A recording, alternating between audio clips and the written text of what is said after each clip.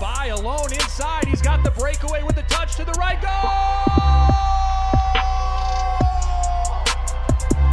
Everything you wanted from this debut. It's Brandon by taking a shot with the left. Goal! Isaac French from 25 yards out.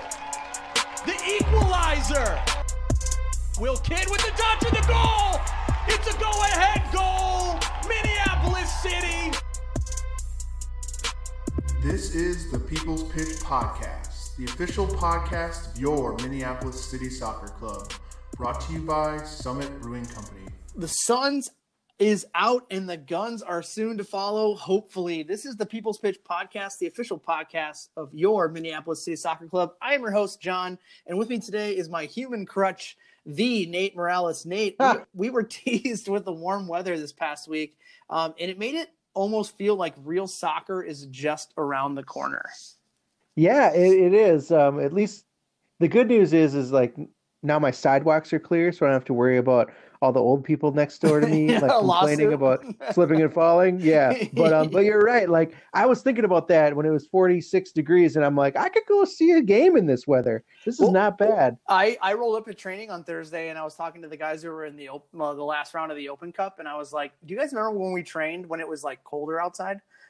And now we're indoors training. Like this is a thing. But speaking of Open Cup, the $1 million question, Nate, is: are you going to make the trip? Yes, that is still to be decided. I shouldn't have said yes. Still to be decided. Still to be decided. Well, yep. On to other soccer topics. Yeah, without John, this show is a great one. I think without players, this is just a T-shirt company. So today we want to dedicate the whole show to one of you and I's favorite players of all time on Minneapolis City, and his name is, of course, Andy Lorei. A few weeks ago, we teased on Twitter a segment that we were kind of kicking around called Where Are They Now? And we are checking in on a player of old that has moved on from Minneapolis City. This week is that first installment, and we will be talking to former Minneapolis City forward Andy Lorei. We're going to speak to the man, the myth, and maybe future club legend who was number one on the in the responses when we asked who people wanted us to talk to. And for a quick caveat, we had a full show of other topics, but we're doing this intro after we talked to Andy, and it went almost 70 minutes long. So it's so good. It's really good. And we're going to get back to you folks next week with, player news and all the things that are going on as the Open Cup prep. But actual club news. But hold on to your butts, folks. Yep. And then because Andy is going to join us for, like you said, good 70 minutes of interview, and we're going to round it out with a new game that we have tried called Ask John Anything. So here we go, John. Here we go. Do we have a treat for you tonight? Joining us is a former Crow that the old fans are going to love hearing from again, and newer fans are going to really love meeting. We are excited to welcome former Minneapolis City forward Andy Lorei to the show tonight. Andy, where do we have the pleasure of talking to you from right now? Nate Stacks, you have the pleasure of talking to me from Chattanooga, Tennessee, home of the people, for some of the people at least. But that was a great intro, Nate. You nailed it. I just wanted to make sure one other guy got an intro. Ladies and gentlemen, it's my honor to be talking with Jay Business, Jay Money, Sultan of Stegmans, the Biz, better busy than dead, the John Father, King of the Crows, Lord of the Lakes, Sultan of Swerve, penalty kick score on Dan Hudeman, though he didn't even know it at the time, Wisconsin John Bizworm. It's an honor to be here, guys. Wow, I think we might have a new intro that we have for the show. We might have to repurpose that. But before we get into talking about what you've been doing since you left the nest, I wanted to go back to see if you remember one fateful summer night in 2013 where there was a little thing called the free beer night up at the NSC, where the Stegmans Old Boys took on the Tony Sana Minnesota Legends at the NSC. And there was the NSC provided us with a play-by-play guy for the game. One of the best. Who was that, Andy? Obviously it was free beer night, so my memory is hazy. It's really hard to say when you get a strong, surly furious. Hard to remember what happened. but I know it was a top talent, and the Stars were smart. Instead of using me on the pitch, they knew the best fit for me was right there on the sidelines to commentate that match.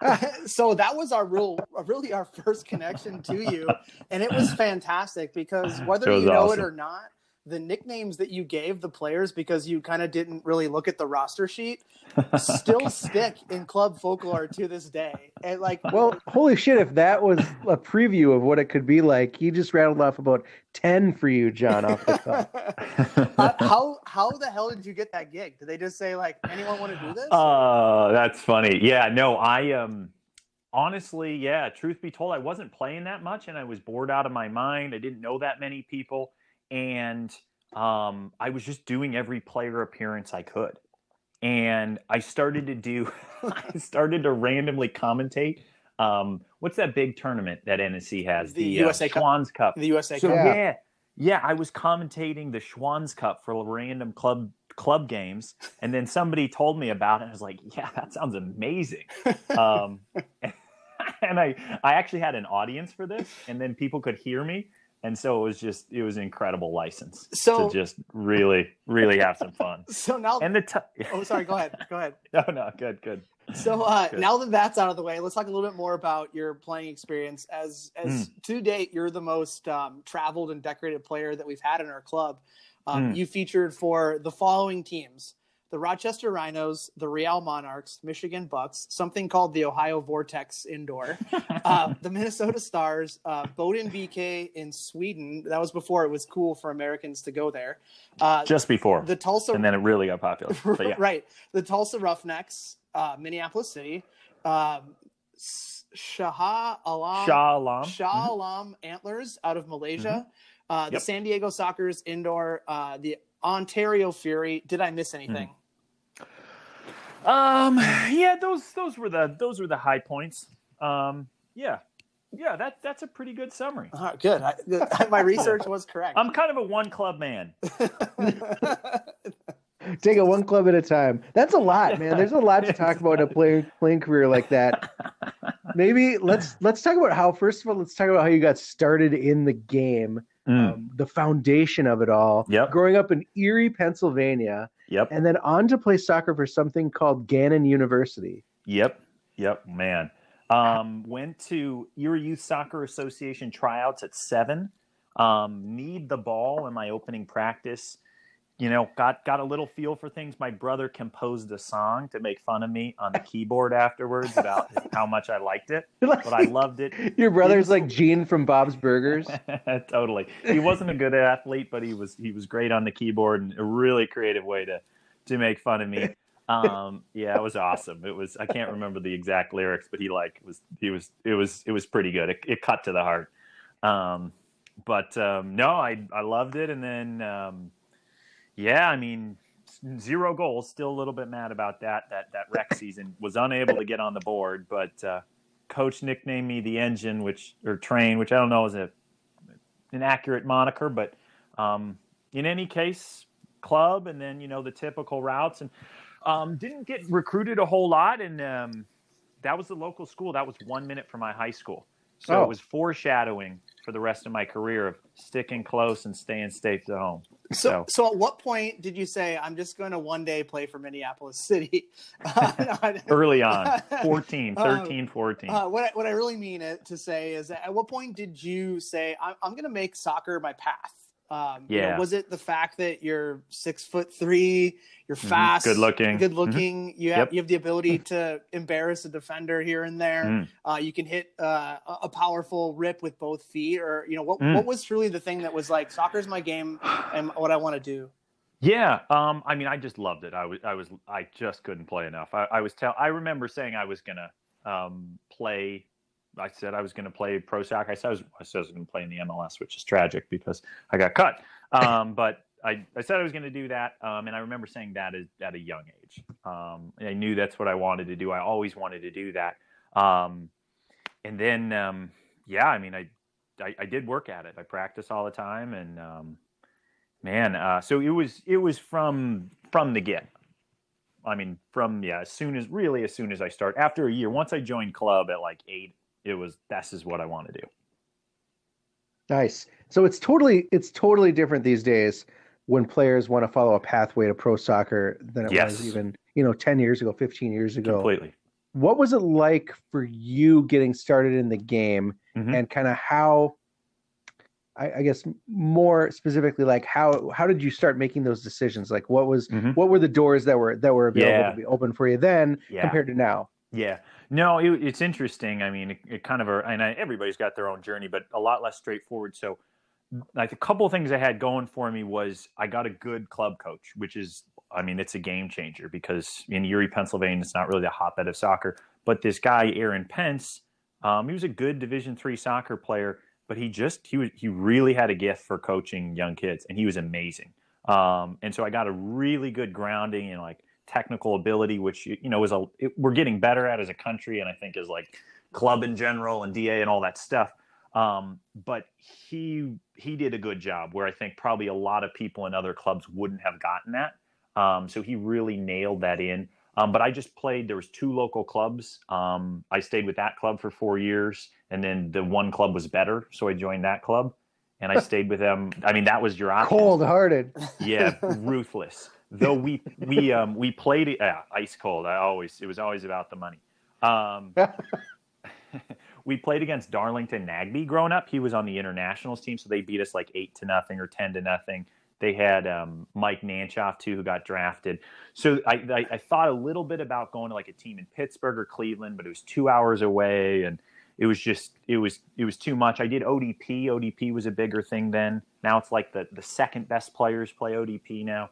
Yeah. But so I did a little bit. Western PA is not that good, but so I did that for a year. But I still had to drive 2 hours and a ton of money, and from a family of 5 kids, so that was tough. But then I wanted to play Division I. I didn't know anything. My parents didn't play sports in college, and then I got some offers, but it was all like local D2, D3 stuff. Didn't want to go in debt $1 bazillion, so I went to Gannon, which is a pretty classic, not overly adventurous move, and not really the straight line route to pro soccer. Your safety school? Interesting enough, is probably the best school that recruited me, though. Nice. Because we were decent. Yeah, we made the tournament our first year. And so, interestingly enough, I go and I find out about this. It was the NPSL. There's an NPSL team in Buffalo. And one of the guys, maybe the best player or close to the best player on our team, was playing for them. He's like, yeah, you should come up with me in the summer and play with them. And they were good.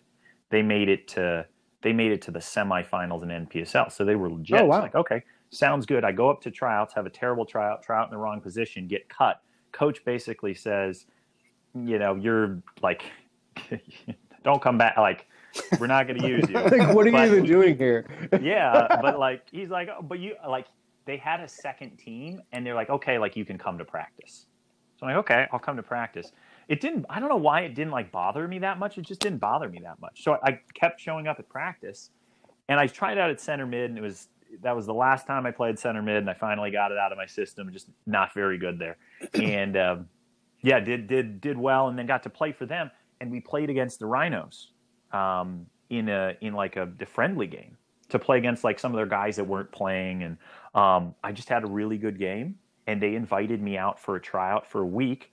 And then it was a massive contract. They put a 2-year deal, $1,000 a month with housing, and you don't turn that type of money down, guys. No. No. So I left my college scholarship and my 2.75 GPA and headed to Rochester. Wait, whoa. So you quit college Yes. to go play for the Rochester Rhinos? Yes. I mean, The USL. who wouldn't at this point? Who wouldn't? Yeah. Especially, and you got to think that's life-changing money, Nate. If you invest that in a 401k, all of it, but pretend they didn't tax you, and in 45 years, you could buy a new car. You got that. I mean, still, that's got to be something that's like out of nowhere. They just came at you with this offer based on seeing you in one game and then a week of tryouts. Yep. So you got to feel pretty good about this. Totally. And the assistant coach there is actually the assistant coach at our boy Luke's new team, Nashville SC. Oh, wow. His name was Steve Guppy. Steve played for Leicester when they were in the Premier League back in the day, played once for England, was the same position, and he came to my parents' house and was like, this guy's got some talent. Like, like, you should really do this. And so Steve took me under his wing there. So that was a big thing too. It was like, this guy who played 7 years in the Premier League and played for Celtic and played a game for England and made millions of dollars, like, thinks I'm really good too. See, so that something, was, yeah. that's That's amazing. It That's gotta feel. It was super. It was ridiculously cool. The sad thing is, a month later, I tore my ACL. Oh, and man.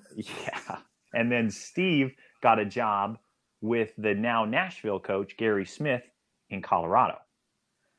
And so he was like, sorry, man, like, really bummed out. But, well, I'm not bummed. They got a better job. But I was like, sorry, I didn't mean to leave you in the lurch. So I was there the next season, which was harder coming off an injury and then without Steve. But that's how it all started. Wow. Yeah. So fast forward a few years, Yep. and you move from the outdoor game indoors. What was that switch like for you? Seeing you kind of later in your career, you've gone back to the indoor game. Yep. So I played once before, was just in between to stay fit. It wasn't too far from Erie, where I was the first year or two while I was playing for the Minnesota, the other Minnesota, Minnesota the smaller. I played there, but so I played in Malaysia, and I just wanted to move to San Diego for a number of reasons. And I got back, so I played 6 months in Malaysia. That's some fascinating stories. Did have the first time I got a cheering section to go against me. White guy is full of shit. White guy is full of shit. So it was kind of an honor to, like, finally be, anyways. But I come back and I'm like, well, what the heck am I going to do? Working, I have my coaching licenses and stuff like that. And it's like, well, I know I'm good at indoor.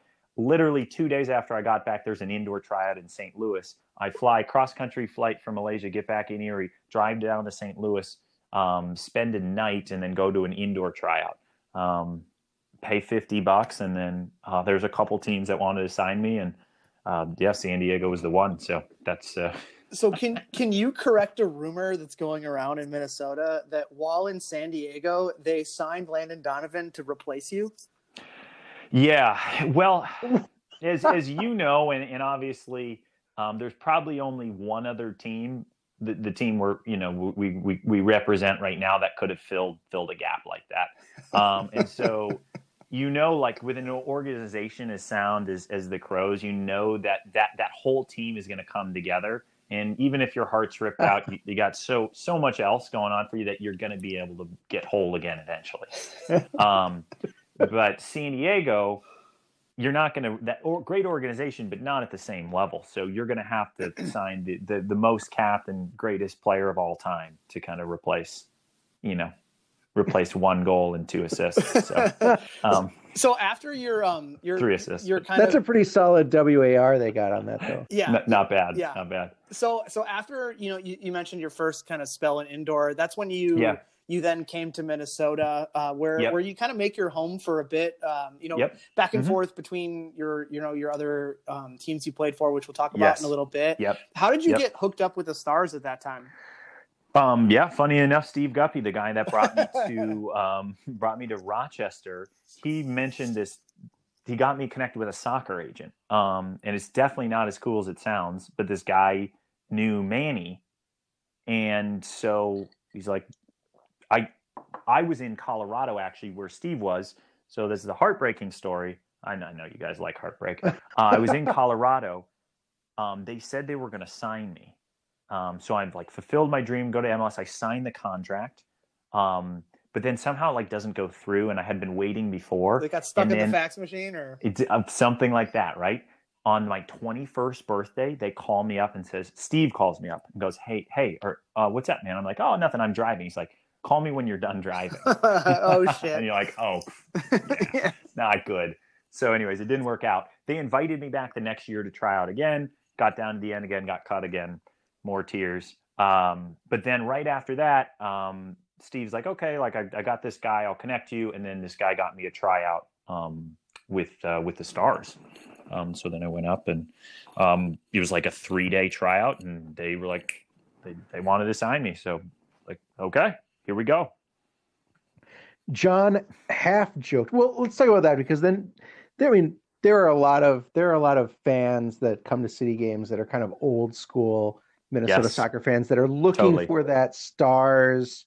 They're looking for that stars. They're looking for that thunder kind of Connection atmosphere, and feel. right? Yep. And the connection only kind of made it better. When guys like you were playing, guys like Yes. Coleman were playing, things like that.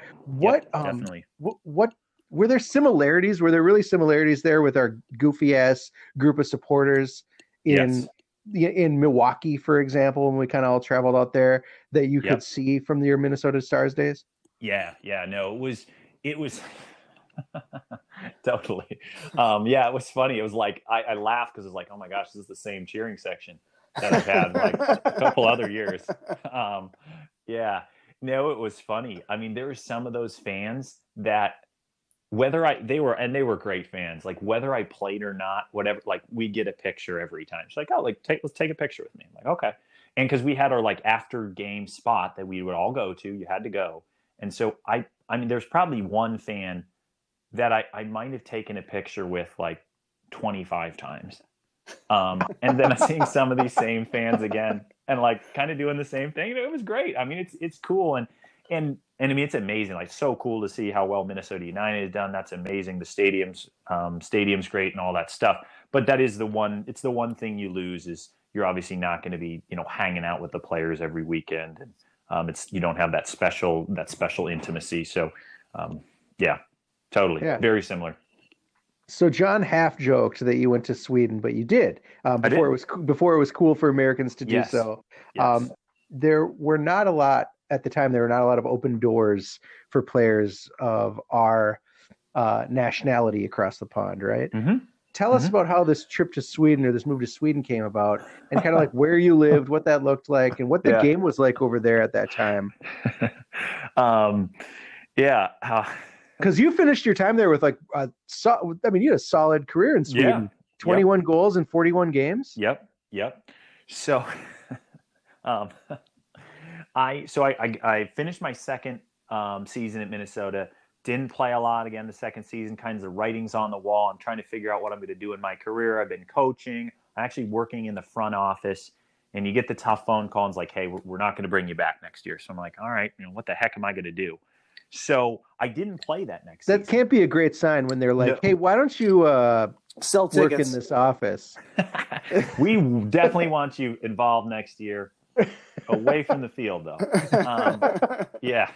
No, it's tough, but I mean, I knew it was coming, and I think there's more. I don't know if I was in a good spot with my game, and it is what it is. But it's not a fun phone call. So that next season, I was a little burnt out on soccer, and I just coached, and I was playing in the men's league. So I was playing for Ryan Manning's men's league team. And had some fun. I never played forward before. So I was like, all right, I'll just be a forward. I don't want to run as much. Now that I'm 24, I'm too old, obviously, to be running a lot. And so I like that. And I'm thinking I'm not going to play. I was like, well, I'll just coach. I don't have a college degree. I was like, what the heck am I going to do with my life? And I get an email from like this agency, this guy I played with randomly in the 1 month when I was in Maryland when I played. Runs the soccer agency, and he goes, like, Malaysia, like, you could make tons of money. They're looking for players. Come on this trip with other guys that are looking to play, and we'll find you a team. Now, trust me, this is getting back to Sweden. So I'm like, this sounds awesome. Because guys the minimum salaries are like $6,000. The level of play isn't very high. Malaysia's super cheap. It's like, sweet, I could actually make some money playing soccer. And so I call my buddy, Gino Mauro, who also got cut the same year from Minnesota. Gino's in Canada back at home. And I'm like, dude, we got to do this. We're going to Malaysia. We're going to Malaysia. Totally. Like church mission trip, but you get to play soccer. Yes. So we go to Malaysia. And I can't even tell you how much taller I am than everybody else. It's unbelievable. I honestly almost looked to see if there was a basketball league there because it would have been worth considering. But did really well. We killed the teams that we were playing. But come to find out that there's only 3 foreign spots. So it's really, really, really, really, really hard to get on a team. Not because the level of play is so high. It's just they're restrictive to foreign spots. No one gets signed on the trip, but the guy who ran the trip's like, hey, I've got this connection. That's like the MLS, though.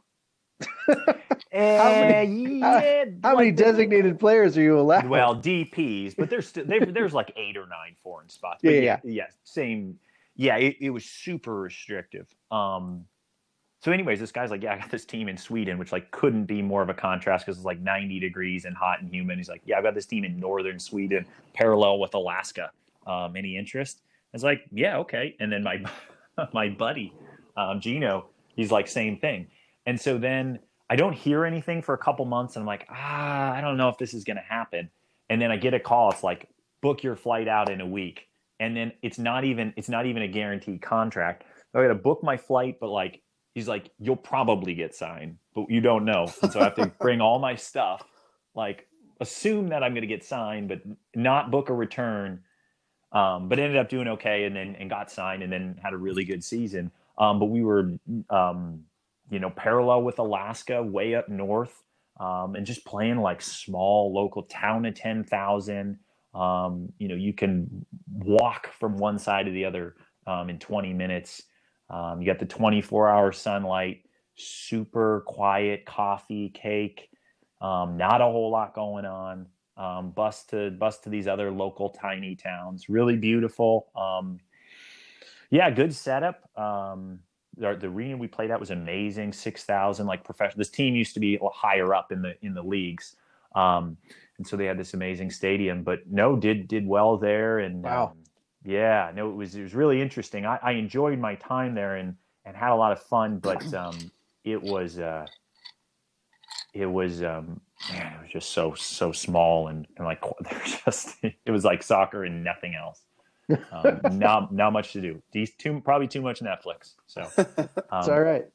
Yeah, that's all right. No, so it was good. We kind of we were a little bit careless about talking about your time in Tulsa. So we're gonna get. We could kind of. I should say we could care less about your time in Tulsa. Fair enough. The Roughnecks are dead. I appreciate your brutal honesty. I love so it. we'll get to the meat of why we're talking to you today, and that's Minneapolis City, of course. Yes. Our connection, our mutual connection. No doubt. What were you doing at the time that Minneapolis City was formed, and how did you hook up with us? How did I do it? So, played at Tulsa. The next year, they invited me back. Now, halfway through the season in Tulsa, I tore my ACL, other knee. So I live a balanced life. So, so they invited me back for a tryout. It's kind of late. I'm unfit. Didn't go great.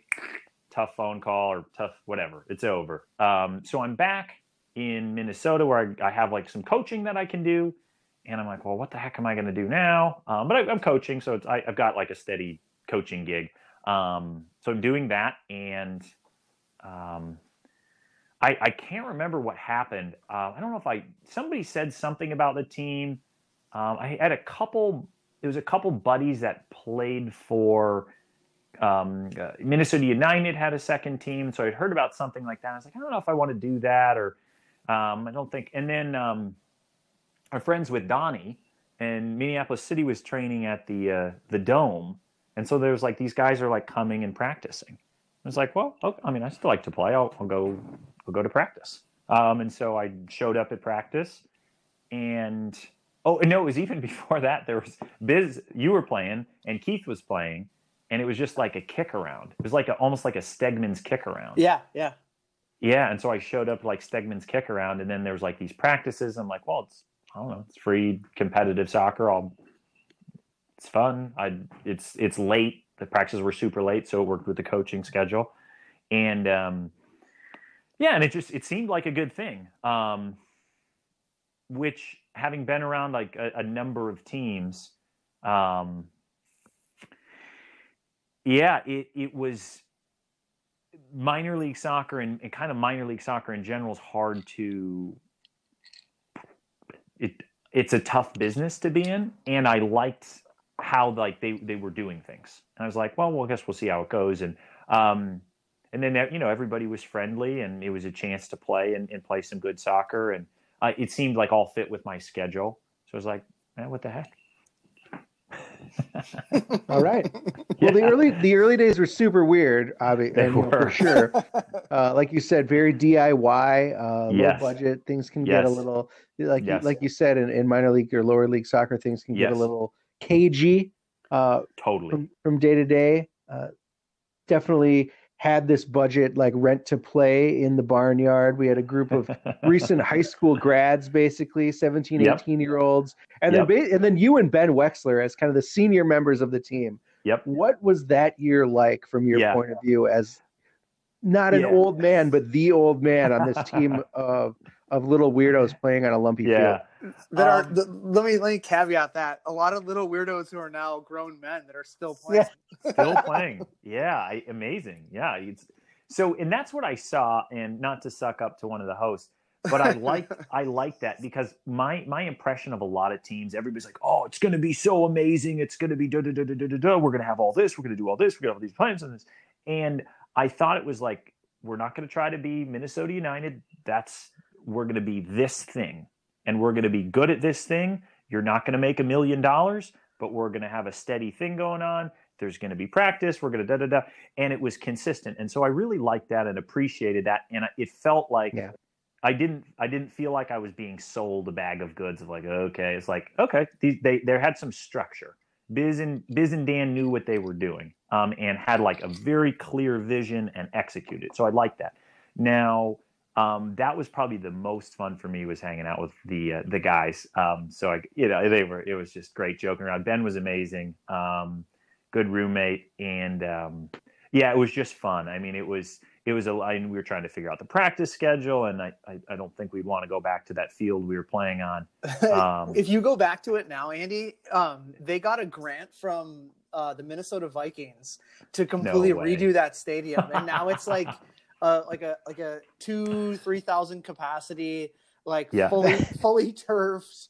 That scary crack house that like nobody would go chase the ball into when it get kicked over that one side of the fence is gone. That's crazy. It's all brand new over there. It's all brand new, like pristine. Yeah, they have a brand new press box, and it's just like because remember Nate and I used to do the game day commentary from like the shed out of the shed.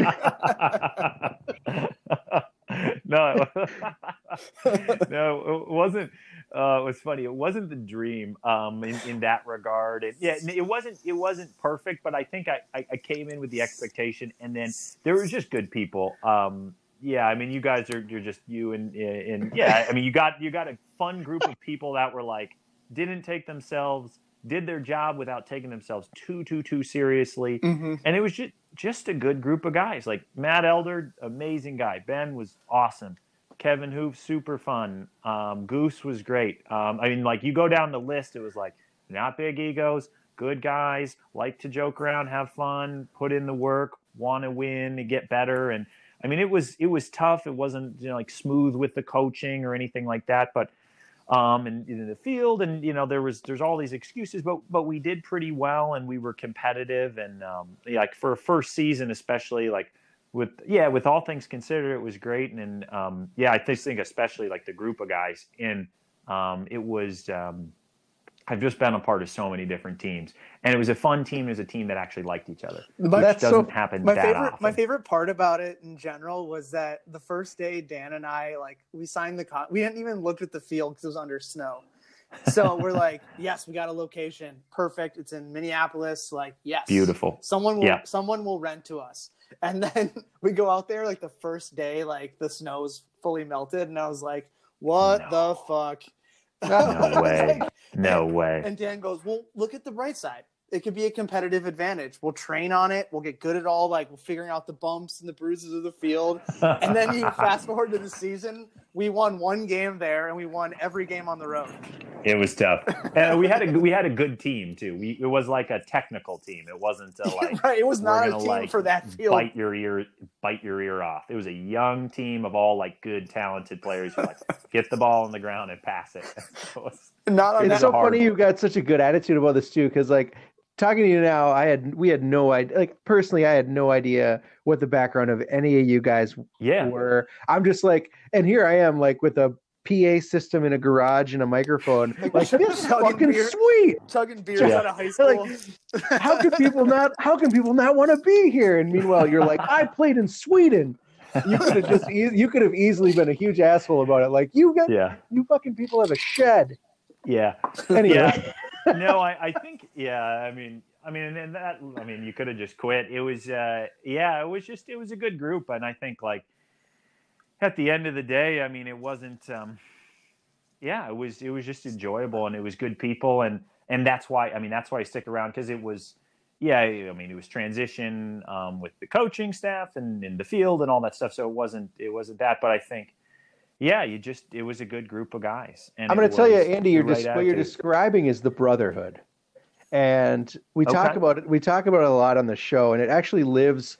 It came out of guys like Wexler and Elder, and the way that they describe the brotherhood is really this, like, it's all about the attitude of the guys, right? It's all about the camaraderie and getting together and being there for each other. And it like all started with that team.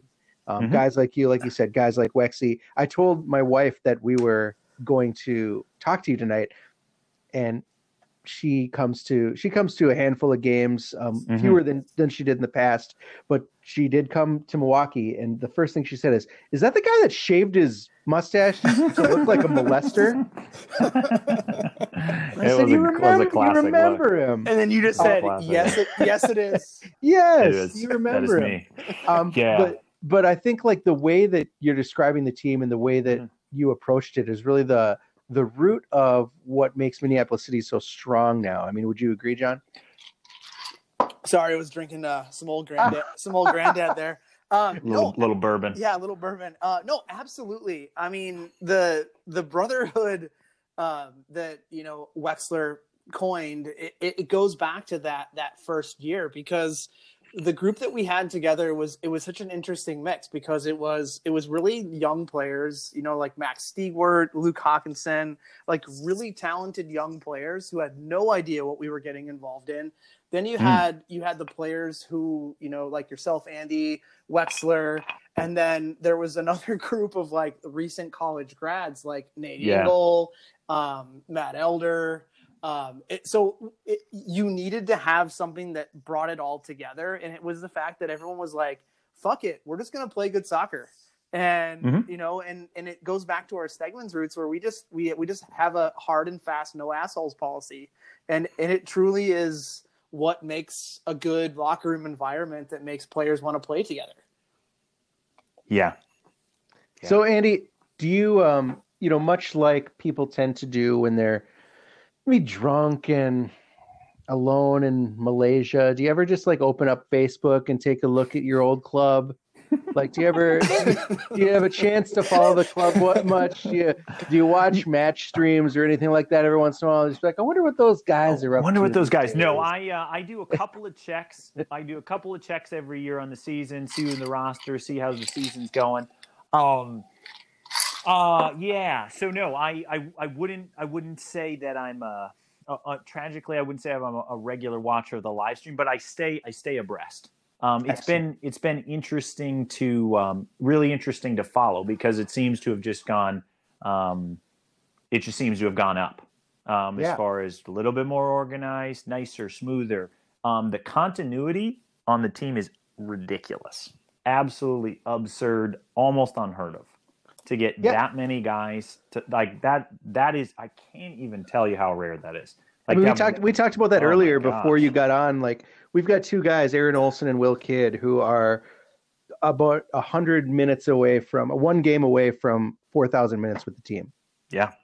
Like that kind of, and I guess Elder isn't far behind. Like that kind of, like you said, that continuity is super rare at any level. Yeah. No, you don't see it, especially like, I mean, in all those teams, I mean, I don't know, every once in a while there's like one guy that'll stick around for like 4 or 5 years. But you got and Kevin's still on the team, right? Yep, Kevin's still on the team. Kevin, I mean, those guys have been there. Max, it looks like he took a year off, but he's on the team since the beginning. Yeah, like you said. Will, Aaron, Wex, he's hanging up the boots. Yep. He actually just got recently voted into the first class, which of the Minneapolis City Legends Club that we started this year. Deserved. which I'm sure you'll eventually get on the ballot for that. But yeah, I'd be like Larry Walker from the Rockies, kind of last ballot, squeeze in. right, exactly. Remembered more for that one season, but so that's what I'm banking on. I'm hoping the voters, really.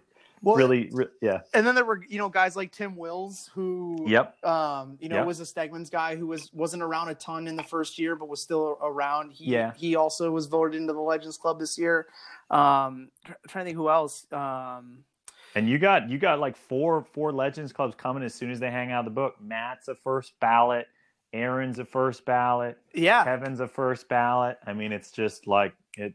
Yeah, it's pretty cool. Right, you exactly. Got literally living legends. Yeah, absolutely. So before I ask a few of my Minneapolis City questions, do you still eat like right before you play a game? Because I remember you sent me on like the biggest, wildest goose chase for our first game in Milwaukee. Because, Jimmy John's, baby. Yeah, to get you Jimmy John's before that game. Is that still a thing for you? Because I remember you were like hard and fast, like I cannot play unless I eat Jimmy John's. Yeah, no, it's funny. Every team has this like specific feel, like, and it's based on the coach of like, we eat, X hours, but most people like to eat like 5 hours before the game. And I'm a big guy and I'm just way too hungry by the time, like, it's like that. I feel great. And then like about 2 hours before the game, it's like, okay, I'm hungry, but it's like, okay, it's time to get dressed and go warm up. So I really like to eat like 2.5 hours, 2 hours before the game, which is not common. And so that doesn't even sound that drastic, John. You made it sound like he eats like he's just slamming Jimmy John's in the locker room and he's like, let's fucking do this. Well, that particular boys. day, it was like, when are we going to eat? And I was like way too many beers deep, and I like probably shouldn't have driven a car. And it was like, you're from Wisconsin, where can I get food? And I was like, there's a Jimmy John's not far away. You're like, here's my order. And I'm like, all right, man, I'm in. So I think given your ability, and maybe a slightly different system that we play now with the players that we have today, we probably would have added to your goal tally a bit more as you were with us. But there's one game in particular that I think you went like total beast mode on, and that was the club's ever multi-goal game that you had against the Minnesota United Reserves. Yeah. Was that, in your mind, your best game as a Crow? Definitely. Yeah, no, I was definitely best game. No, it was nice. Got to take a penalty early. It was just clicking. It's funny how that happens some games. And I think it kind of suited us that game because their makeup was pretty similar to ours. And it was a team, they wanted to pass the ball around and so I think we struggled against teams that were just like, we're going to boot it and we're going to kick you and this field's not very good. And so those guys put the ball on the ground. And I thought, like, as a team, I think we won 3-0. So it was maybe the best game. I think my favorite win was the win in Wisconsin when we have like 4 players. We went to Culver's and Hoodeman almost got in. It was like I 170. I coached the team that day. Yeah, you coached the team. It was 175 degrees. And that's my favorite win. Because that was just like that was great. When you win on the road, do we have one sub? I think we had one sub. And it was Hoodeman. Okay, we didn't have a sub. There's no subs. Yeah, it was Hoodeman. And we talk about it all the time on the show. That was the game where we picked up Sam Forsgren from the airport. Yeah. And he had never played before, and he was borrowing boots and gear from his brother. Rolled out of bed, berries two great goals. Yep. Yeah, it was. Those winning on the road is really fun. So that was fun. But yeah, no, I think that game kind of suited us just because we played we both teams just sort of wanted to play, and I think on that field it was small enough where if you just wanted to mess people up and pack it in, it was hard. So no, it was fun. But that game was great. Got a headache from eating too much Culver's. Broke it down in the car with Elder and Jeremy and Dan. It was awesome. So you leave us, and you might have gone back to your Malaysia connection. It sounds like you went back to Malaysia. You ended up playing for the Shah Alam Antlers. Antlers. Yep. Mm-hmm. Feels like a total 180 from playing with Premier League of America. Yes. Like you said, they were chanting "White guy sucks." There has to be there has to be a few good stories about your playing time over there. Yeah, man. So same thing existed in Malaysia, where there's still three foreign player spots. So I when I say I had no connections in Malaysia, I really had. Well, that's not true. I had one guy that coached at a soccer club there. That what's his face? I just said his name from the dome. Donnie Mark. Donnie, yeah, Donnie played with this guy in China who now coaches a club in Malaysia, but not like a pro club, just a kids club. So that's my one connection. My other connection, I had a random friend who has an apartment there that I can stay at. So I got a place to stay, which is not to be underrated. So I got a place to stay, but I'm like, I'm 27. Malaysia seems so cool. I could actually make a lot of money. If I don't do it now, I'm never, ever going to do this. And wouldn't that be the coolest thing ever if I randomly go, I don't know anybody, and it works out? And I like adventure a little bit. I'm not married, no dating, nothing going on. So I was like, let's do this. It's now or never. So I go and get picked up, take an Uber to get to the apartment that I'm staying. The Uber driver, I was like, hey, I play soccer. And he's like, oh, I'm involved with some team. And I sent him my YouTube highlights from one of my seasons. And he actually randomly connected me to a semi-pro team. No joke. That he wasn't just bullshitting my friend, I am also into soccer. There's this team. And he actually connected me to a team. He actually got me the most, one of the most important hookups. Your fucking Uber driver. Yeah. Because I was like, look, I got to market myself. And so then close to where I was staying, there's a park and there's a full-size field. It was worse than the field that we played on. And hard to believe. There's two hard to believe, but it was two. The goals are two. The traffic blockers you put up, not the cones, but the horses, the flat sort of rectangle things that you could link together. Yeah. So the goals we play, and it's all African guys. One horse on one side, one horse on the other, and you play with the goalie. So it's ridiculously hard to score.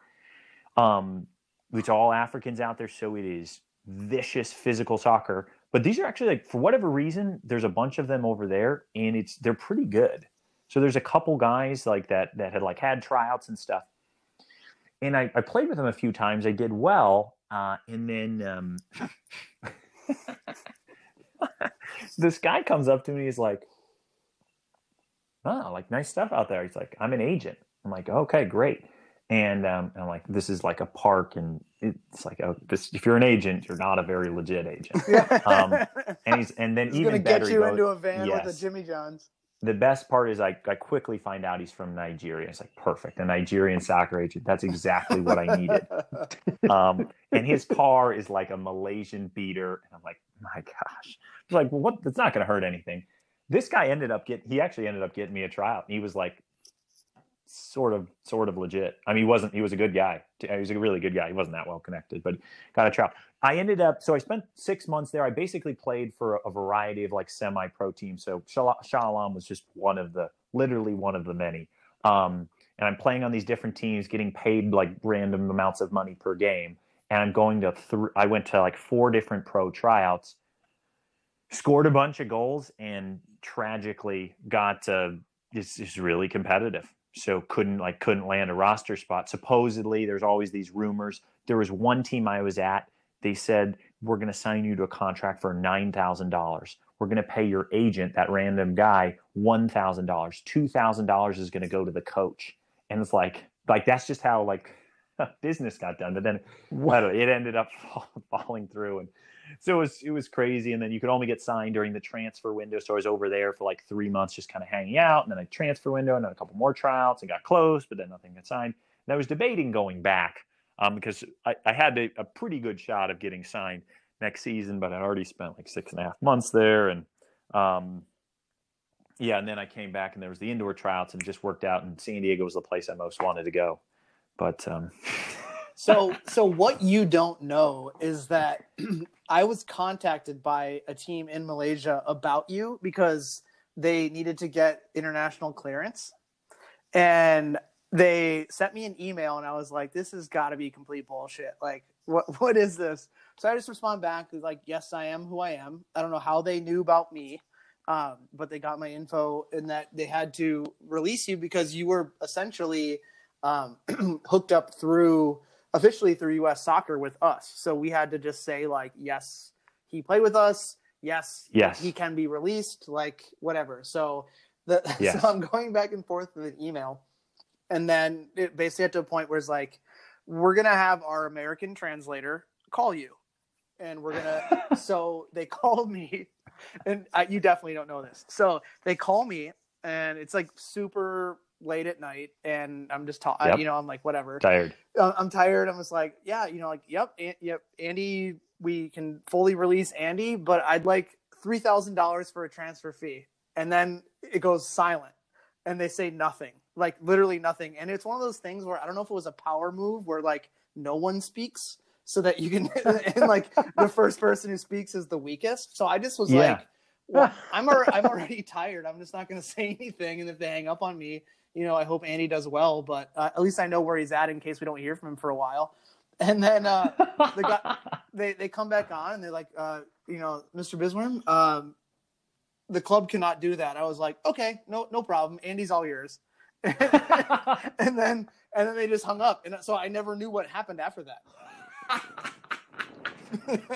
That's amazing. Yeah, so that's awesome that you asked for a transfer fee. That's incredible. I mean, what I've learned throughout all of this stuff that I've done in soccer is that if you don't ask, you're never going to get something. So I was like, I'm not going to be like, nope, hard and fast.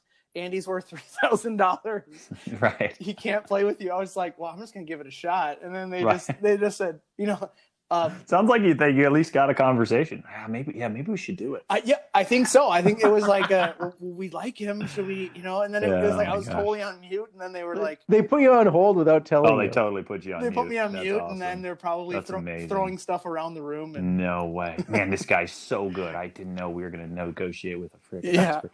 That's hilarious. Yeah. So there was a couple of those things, and then it's fairly crooked over there. And I don't even know what would happen. I worked with like 3 or 4 different people that were agents. It was really interesting. And I think like technically speaking, you were supposed to come from the second division. So for a team that played in the second division. So I don't know if I didn't know what to do because like the APL, what is even that? I don't know how to get folded. And so that was the last team I was on that would like register and show up on the internet. And the team I was on that before was Tulsa. But Tulsa at the time, USL was considered the third division.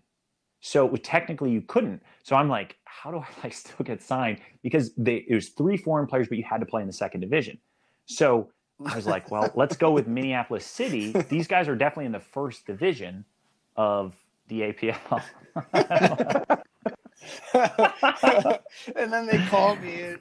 Oh my gosh. That's awesome. So you escaped that bird flu coming back to the States. You end up out west playing indoor, like you said, in San Diego, a little bit of little brief stint in Canada before now you're out in Chattanooga. So what took you to go ahead. What took you to the world of indoor, and really, is that where you've been since? Yeah. So I played a season for San Diego. Went on that tryout after I came back. I was hoping to get into coaching after soccer. And so like, what better place could there be to coach than Southern California? Like hotbed of soccer, perfect weather, could do private lessons. They pay more for clubs. This all makes sense. I know a lot of those guys do that anyways. So I was doing that. And then, so interestingly enough, that Ontario is Ontario, California. Oh, so it was not as glamorous. It would have been way cooler if it was Canada, but so it was an hour and a half away. So it was almost a local team. So I played for the Sockers, and then Landon Donovan got in the way. So I actually got traded, which was hilarious. I've never been traded. I've been cut. I've been signed. I've been whatever. And but I finally got traded, so I felt honored. So I got traded to Ontario. But I had just, the budget Ontario, not even the good one. Oh, totally. It was amazing. And I had just gotten a job, which is what I'm doing now. I work in sales for a company called NCSA. Basically, we help kids play sports in college. So I'm talking to families on the phone.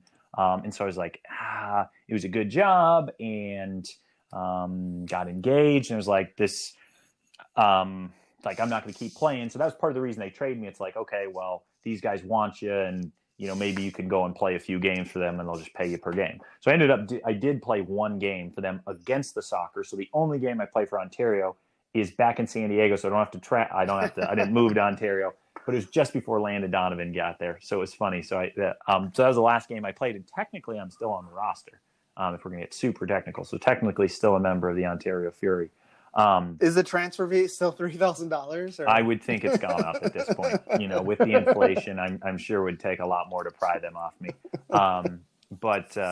So then I got married, and then my wife and I moved out to Tennessee to buy some houses and to live state income tax free. Now there's a bun in the oven, and we got to decide if we're going to move back to San Diego or Minnesota. Oh, what? So if you decide, where's Brady going? I'm with you guys. Totally. That's what everybody's asking right now. So I mean, is there a guy, a veteran, last 15 minutes, few more grays in his hair, maybe a little less spring in his step, but still class on the ball that can close out games? I don't know. I mean, we'd hope so. Regardless of that, if it doesn't work out, there's always a place in the club somewhere for a guy like Andy Lorei. Right, hierarchy, or you make a takeover bid. That's the other thing. So seeing that this is our fifth anniversary. You out. so seeing this is our fifth anniversary. Tell us a little bit about what being a part of the Crows meant for you, and what your impression is of where we're at today. Yeah. I think, it was a weird time, and I don't know, weird time in my life, but it was the right fit as far as just being able to enjoy. And I had been playing a lot and playing competitively, and it was a chance to, and I think that was the fun thing, is like, I went to practice with a smile on my face every day. And I hadn't done that in a long time. And it sounds absurdly cliche. But that was important to me, of just like, we all start soccer and play soccer because we love it and it's really fun. And so I wore I shouldn't say this, but I wore basketball shorts to practice sometimes. Yeah, you did. Or a polo shirt. A polo shirt. I was rolling up in polo shirt and basketball shorts, and just smiling and joking around and slicing guys up. Yeah, no, it still looked decent. Still had some game. And so, it was just fun. And I think, that's been that was so cool. Because I like I said before, I've just been around so many teams, and, to be able to enjoy it and to like each other on the team, that's so rare. I think the higher up you go, it's just really rare. So that was super, super fun. Cause I was like, there were 6 or 7 guys. It's like, I'd hang out with that guy. I'd hang out with that guy. Like, if that guy asked me to hang out, I'd go hang out with that guy. And there were 7 or 8 guys on that team that I would have done that. That's because they were the only ones who were 21 or older. I would have hung out with the 19-year-olds. What's his face? Ian was awesome. Goose was awesome. There were just so many good guys. And, that was cool. And I think, in talking to you and kind of reading between the lines and aggressively studying the website, it's a ridiculous accomplishment. The team's been really successful on the field, which is awesome. And you have to have some level of continuity to do that. But then to have the same guys coming back, that says a lot. There are other teams that they could go play for. Mm-hmm. Nobody's making a lot of money. So it means they like it. It's stable. They're having fun. They're enjoying it. Obviously, the team's winning games, and it seems like there's more fans. The jersey design looked pretty cool.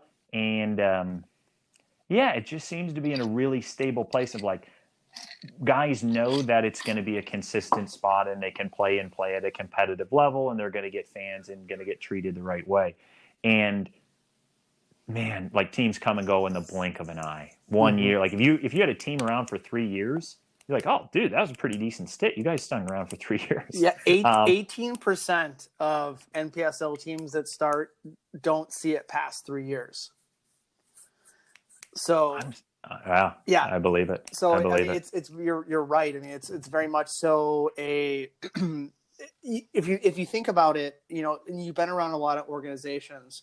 The people who stay around are the people who treat it like a business, but also don't treat it like a business. So they treat it like a business when they have to. You know, you have to make money, you have to be sustainable, you have to do things the right way, you have to learn, you have to grow.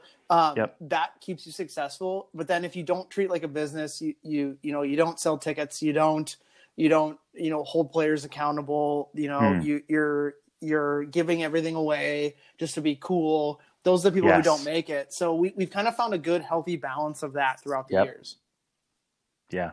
No, I think that's spot on. And I think that was the coolest thing that I saw early on is you guys, like, I just think so many people are unrealistic of like, we're going to be this thing. It's like, dude, you need so much money to be that thing. Right. And you got to put up with so many bumps. And do you know how hard it is to get 7,000 people to come to your games? Like, you got to be unbelievable. And even if you think of, I guess Minnesota United were doing it a little bit, but like getting a guy from the second division that led the second division in goals, nobody knows who that person is. Mm-hmm. And that's not going to move the needle one bit for like fan attendance. So it's like you guys we're going to be this premier spot. We're going to be the best, people that are playing in that, like just below the professional level. And we're going to be the best at that. It's going to be fun. We're not going to go into debt, and we're going to run it the right way, and everybody's going to have a good time. We're going to have some fans, and we're going to be a little bit weird, which is fun. And we're going to show up and be organized, but not afraid to laugh at ourselves. And I don't know. 'Cause it's just like, it is what it is. Like it's not, you just, the team, you knew exactly what you wanted to be, and it's been super consistent. And that's huge. Yeah, that is huge. Andy, you know what else is huge? This show, we've had hundreds of episodes of the show. Not really. But we've had lots of games on this show over the 4 years. Yes. But the newest game that we play with our guests is one that we like to call Ask John Anything. Okay. So here's the rules. You can ask John 2 questions about literally anything. Soccer related, something like which kid of his he loves more. Yep. Something like choice. Is grower or shower. And if John answers them both, the game's over. That's it. Okay. However, if he pleads the fifth on any question, if he pleads the fifth on his first question, he has to answer the next one. So the way to play this game is obviously try to get him with something outrageous, but have the true embarrassing shit. The most incredibly outrageous question. So basically, I have to answer 2 questions no matter what. No matter what, you have to answer 2, and you can basically defer once. Correct. You get one. Okay. And I don't know if it's the bourbon making me sweat or the Summit I'm drinking now or what, but I'm a little worried that you as our guest is going to really make me sweat. Really, man. So to give the listeners some backdrop, one of my favorite questions to ask is how someone met their SO. Okay. And I already know how Biz met his gal, his wife. So it was at college. For our listeners, and they dated a long time, and then they got married. Now they have 2 beautiful kids. So I'm not going to ask that question, man.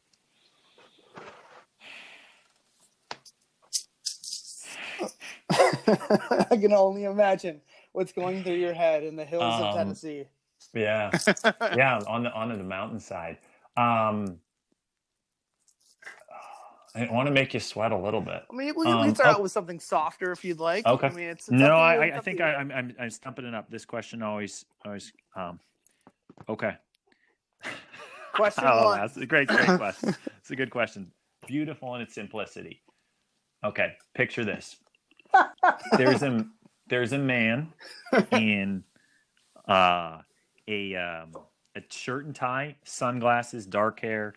Appears he's good looking, but swarthy features.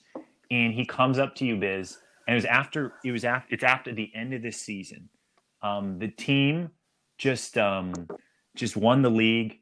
It was amazing record attendance, and your commentary was on fire. People laughing, incredible. It went as well as you could have realistically imagined. Turned a small profit. Awesome. And this guy goes, and he has a kind of a gravelly voice, and he goes, Biz. He calls you Biz. Biz, come here. And he's like, what's up, dude? It's like that call from he's like, what? Like, this is kind of weird. And you're outside a game. You just gave Huda Man a hug, and you're like, dude, I can't believe we built this together. We're brothers, dude. This is, man, Wisconsin, that club team scoring a penalty on you, and he's got a briefcase with him, and he's like, look at this, Biz. And he opens the briefcase, and he says, Biz, it's 100 large. Count it. Like $100? $100,000, baby. 100 grand. No, $100. No, $100,000. And he says, Biz, $100,000 to walk away from the Crows. Can't tell anybody. You can just say, one post on Twitter feed, guys, I'm resigning. Can't have any involvement with it for the rest of your life. It's tax-free. $100,000. Okay, so you want my honest response to if someone offered me $100,000 to walk away from this. Yeah. Basically, no strings attached. No strings attached. The answer would definitely be no, because I feel that you can't be a true owner of something if you're willing to just walk away from it for a dollar figure. So the same question could be asked for, any business owner that's out there, that they say, here's $100,000 for you to walk away from this. And then at that point, it's the true identity of a person comes out, because if it's something that you truly built and your mission was to sell in the beginning, to get to a certain level to sell, then the answer is yes. But for me, as part of 1/3 of the brain trust that started this, my whole goal is not to sell. I would rather break even and move forward and then potentially fold than to sell out for $100,000 and leave all the people that are involved in it to wonder why I left. Answer number one. That was Second good. Question. Second question. Take. Very good take. Dang, that was good. Was the build up long enough to the question, or do you want me to build up a little bit more? Give me a little more backstory, because I can definitely do that. At this point, the microphones have changed, so it's up to you. Okay. Man, I think man, there's just too many.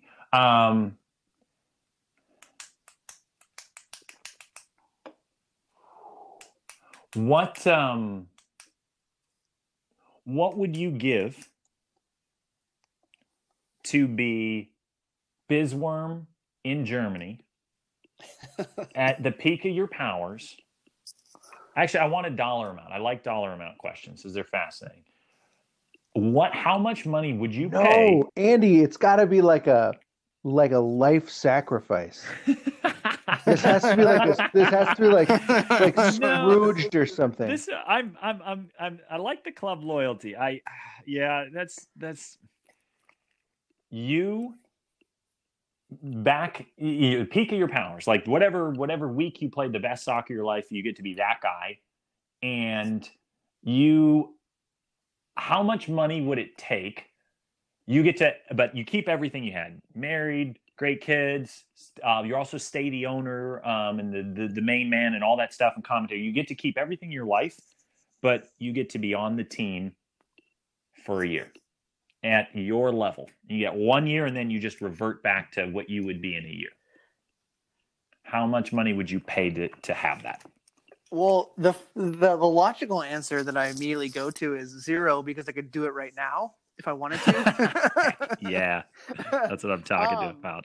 I mean, to a dollar figure to play for Minneapolis City, tickets are $10. we play about 7 home games. I'd say $100.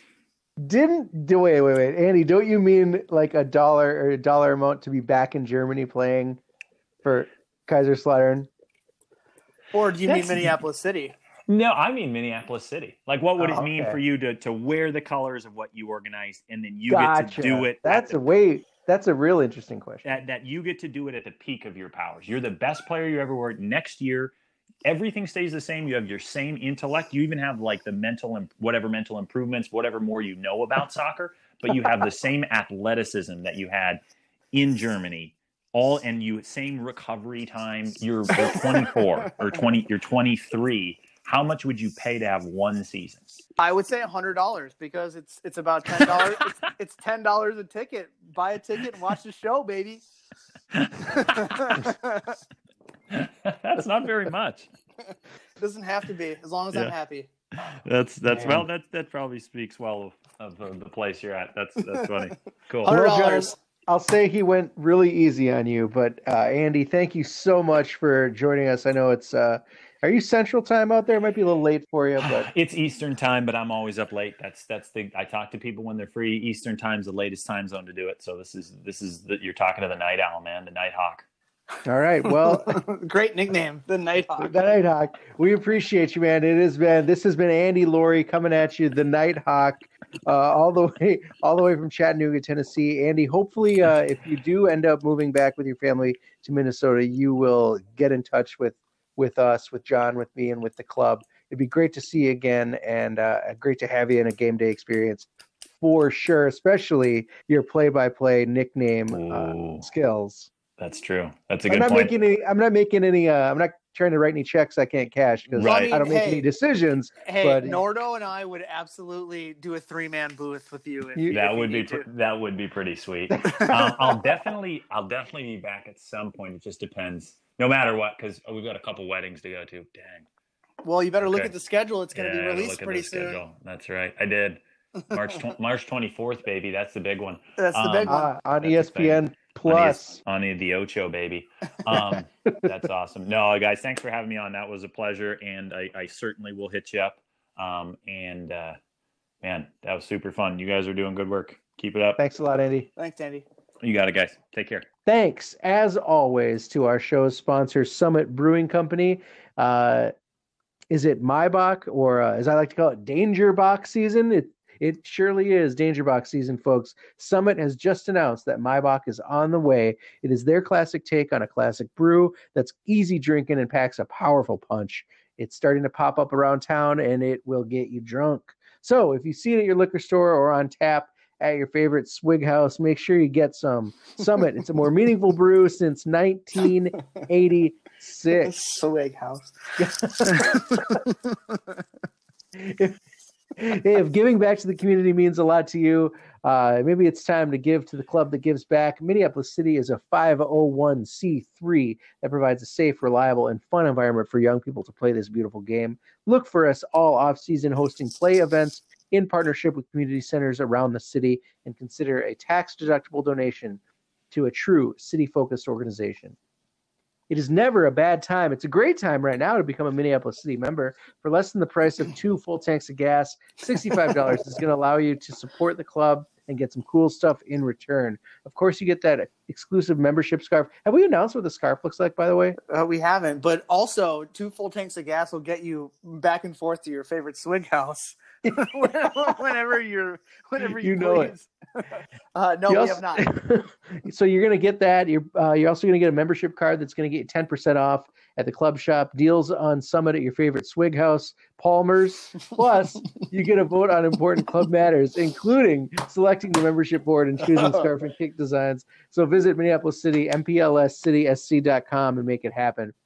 If there's anything you want us to cover in the off season, let us know. If you got the hard-hitting exposés that you want us to undertake, send us some mail. It is easy. All you got to do, hit us up on Twitter at The People's Pitch, or through email at mcscpodcast@gmail.com. Every question, comment, and concern is welcome. And finally, as always, you hit the club up at MPLSCitySC on Twitter. And that is all for this week. Thank you to the Andy Lorei for joining us the Nighthawk, as it is always a good day when Andy is involved. Thank you so much. That was John. I am Nate. And until next time, you got hoofed.